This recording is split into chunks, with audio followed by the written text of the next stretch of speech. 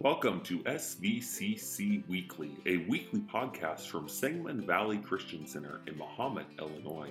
We hope you enjoy this message from our church and be sure to check us out online at www.sangamonvalley.net.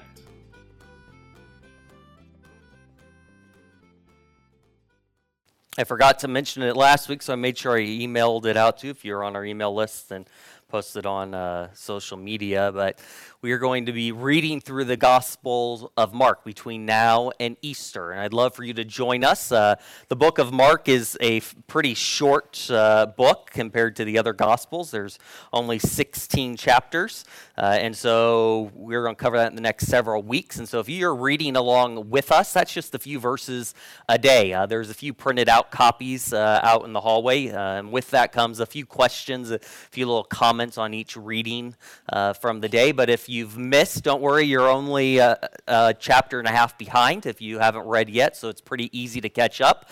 In fact, if you really wanted to, you could probably just sit down and read the whole week's reading Saturday, if that's better for you. But it's a very easy way to read through the Gospel of Mark, and then Sunday mornings we'll be looking at different sections in it as well. The Gospel of Mark is most likely the very first book in what we would call the New Testament, the very first book written. In fact, if we didn't have the Gospel of Mark, it would almost be okay, because the Gospel of Mark is really contained in Matthew and Luke, at least 90-some%. So the Gospel of Mark itself is valuable because God gave it to us, but it's interesting that the stories and the words within it are contained within the other Gospels. But yet God gave it to us, and so it is significant. So as we read through it, we're going to read it with the mindset that we only have Mark only, so to speak. We're going to read it as if there's no other writings that have been given, as if we are one of the first Christians receiving this. And some of you may think, oh no, that's going to be confusing. No, it's how probably it's best for us to understand it and grasp it without some of the other teachings and things that maybe would hinder us. Now, we will reference the Old Testament because the world at the time would have been familiar with the Old Testament. Now, Mark itself was written by most likely one of Peter's disciples, a man that was present with Peter. Mark is a book that really is concise and to the point. I like that. I think you will like that as well. But Mark here, starting at verse 1, we'll read the first 15 chapters or so this morning. Chapters, verses this morning.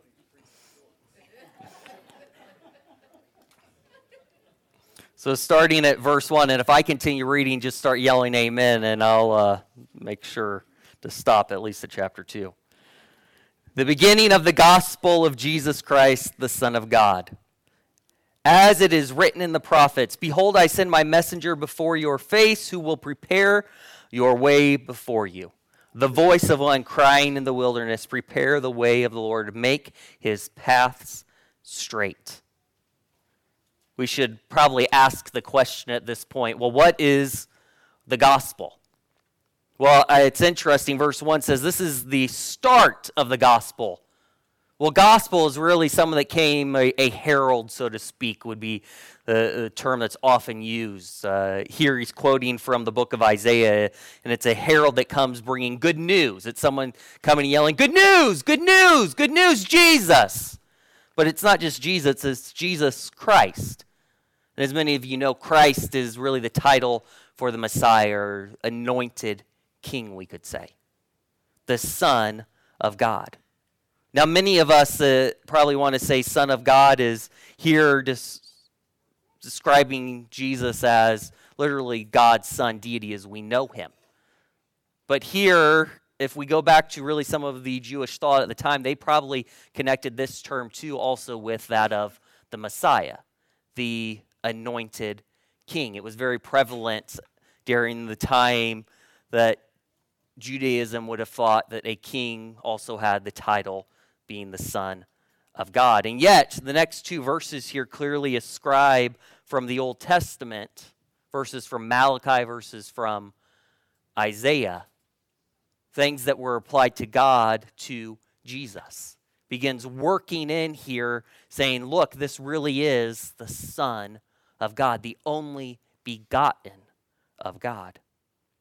Verse 4, John came baptizing in the wilderness and preaching a baptism of repentance for the remission of sins. Then all the land of Judea and those from Jerusalem went out to him and were all baptized by him in the Jordan River, confessing their sins.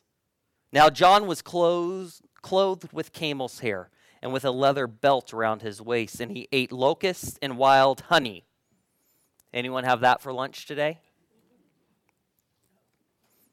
And he preached, saying, there comes one after me who is mightier than I, whose sandal strap I am not worthy to stoop down and loose.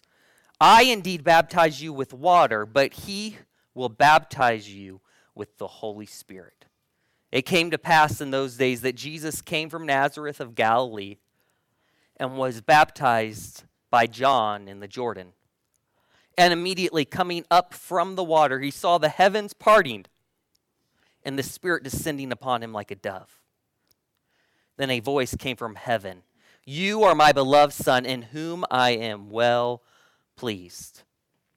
It's interesting because there's some imagery here. Already, verse 2 and 3 ties us into the Old Testament, quoting from Isaiah, quoting from Matthew. But here, being at the Jordan, the Jews or those familiar with their story would be reminded of their history, the history of God saving them. See, if you go to Joshua chapter 3 and 4, it's through the Jordan that God brings them into the promised land, bringing them from the wilderness and ultimately from Egypt and slavery, and they're now coming into the land of promise, God, full deliverance for his people, what he had promised. And here, the picture would ring true as well for those reading this for the first time. John's here baptizing people. John's here at the Jordan, the same place where the ancestors of Israel came and passed into this land that God gave them. It's a picture that they were reminded of every year as they would retell the stories. Then in verse 12, immediately the Spirit drove him, that being Jesus, into the wilderness, and he was there in the wilderness 40 days, tempted by Satan, and was with the wild beasts, and the angels ministered to him. Now, after John was put in prison, Jesus came to Galilee, preaching the gospel of the kingdom of God, and saying, the time is fulfilled, and the kingdom of God is at hand. Repent and believe the gospel. It's also interesting here that John is baptizing it by immersion. It's what we practice in the baptism tank that's behind the big screen. When someone comes and makes a confession that they believe in Jesus, they receive salvation, they believe what Jesus did for them, they come and they make that public declaration by being baptized in water, full immersion. Some churches, they sprinkle on, and we believe we're going to get you all wet, and you go down and come back up. Kind of that symbol of passing through the water, being totally rebirthed, going down and coming back in a new life. And here, John is really practicing the same thing. John is coming and he's saying, look, you're going to go down to the water, you're coming back up into a new way of life. Baptism of repentance, a new way of thinking, but not just that, a whole new direction. The Jewish thought was interesting because really it was the non-Jews that would be baptized in water at this point in history, in their declaration of saying, okay, I'm going to be baptized in water, I'm going to be fully immersed, and now when I come back up, I'm saying I'm going to follow the law of the God of Israel. That's what I'm going to follow. That's what I'm going to believe. But the really slap in the face, so to speak, that John is giving them, and he's saying that even the Jews also need this baptism of repentance. Even the Jews need to come and be baptized in the water. This is very controversial. See, the Jews thought that, well, we already know God. We already were born into this right lineage. And yet John comes, and as he is preparing the way, he's saying the point of this baptism is that everyone has to come to God on the same terms. He's setting the stage, so to speak. That's why down in verse 14, here in Mark, it says at the end, really, of John's ministry that Jesus then begins his ministry.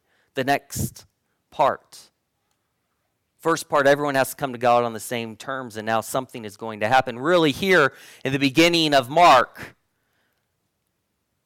it's saying this is the start of the good news. It's almost like when you have to get up in the morning. How many of you wake up automatically? Several of you probably do. Pastor Jerry, is it still 4:30 a.m. in the morning? 4:30 a.m.? Oh.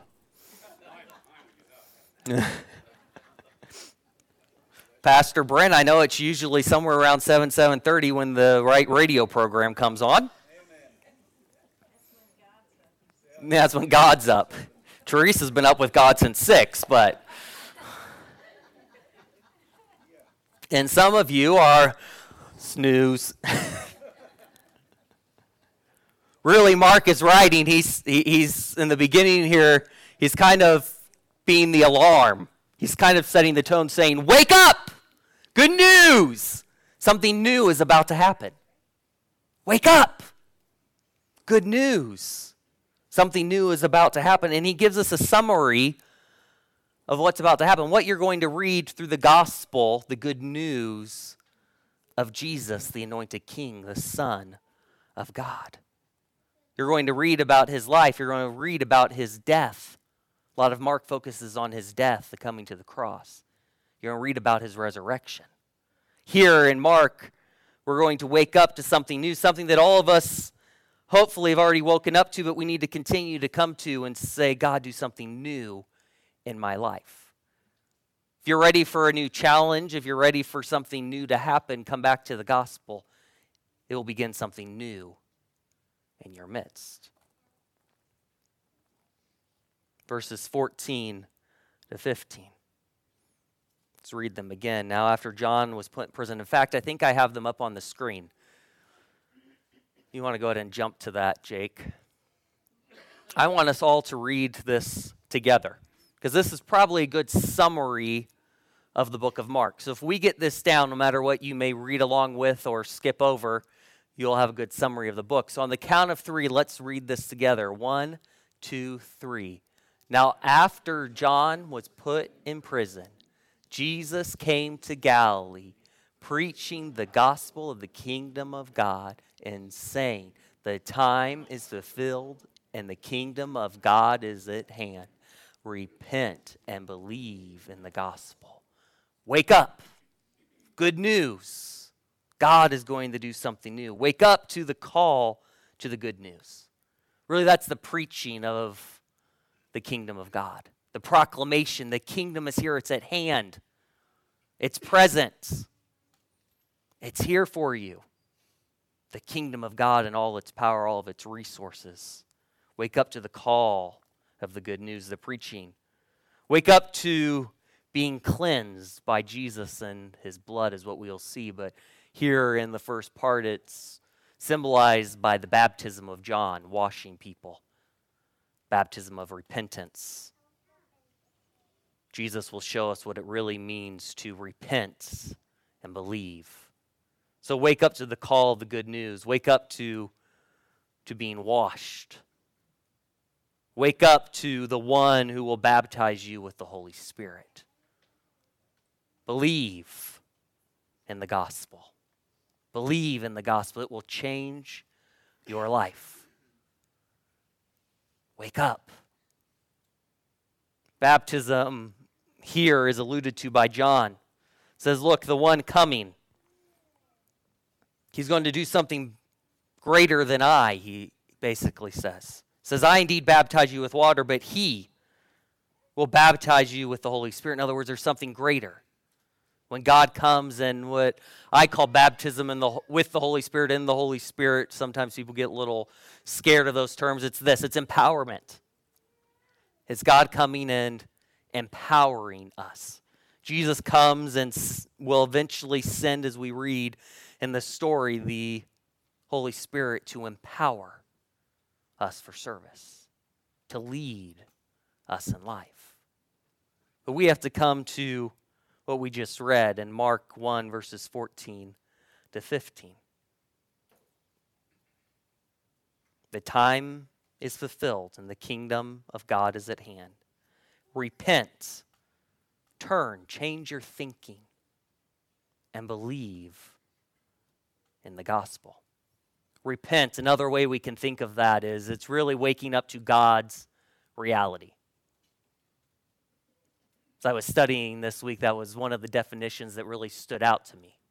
Repent, yeah, it's to change our thinking, it's to change our direction, but really it's waking up to God's reality. Not what we think, not what we see. See, the Jews during this time were in the promised land, but really they were captives of Rome. The Romans had their thumb on everything that was going on. And yet here John is calling them to wake up to the reality of God and what he was going to do. You and I need to wake up to the reality of God, what he's doing in our midst. Sometimes we look around and we get discouraged when we see evil that seems so rampant. When we look at our nation and we see what was founded on Christian principles, and clearly we are a long way from being a Christian nation today. And we get discouraged, but we need to come and say, but God has a different reality. God came to bring good news. Do we come and say, repent, believe in the good news? Do we believe in it? Do we wake up to that something new that God wants to do? Are you ready for God to do something new even the day in your life? Even if you received the good news that Jesus came, lived a sinless life, died for you, and rose again victorious.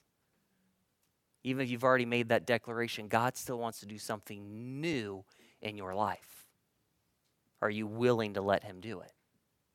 As we go through Mark, as we remember the gospel story, hopefully see some things afresh. Let it be a reminder that God wants to continue to do something new in each of our lives. I'm going to ask the worship team to go ahead and make their way up here. Will the rest of you stand to your feet with us this morning?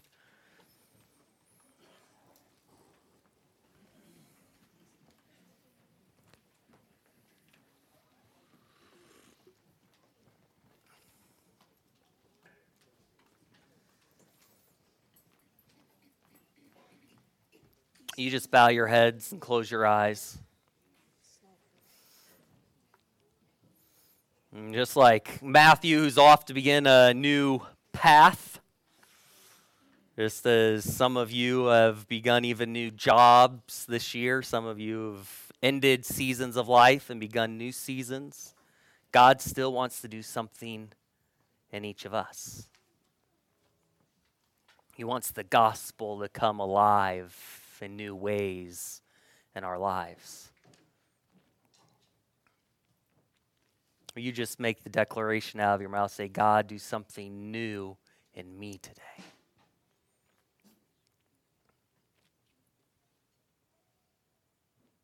God, wake us up to what you are wanting to do in our midst in each of our lives. Lord, wake us up to the good news that continues to change lives today. As we repent, as we realize you are the true reality. As we believe in your good news. In Jesus' name I pray. Amen.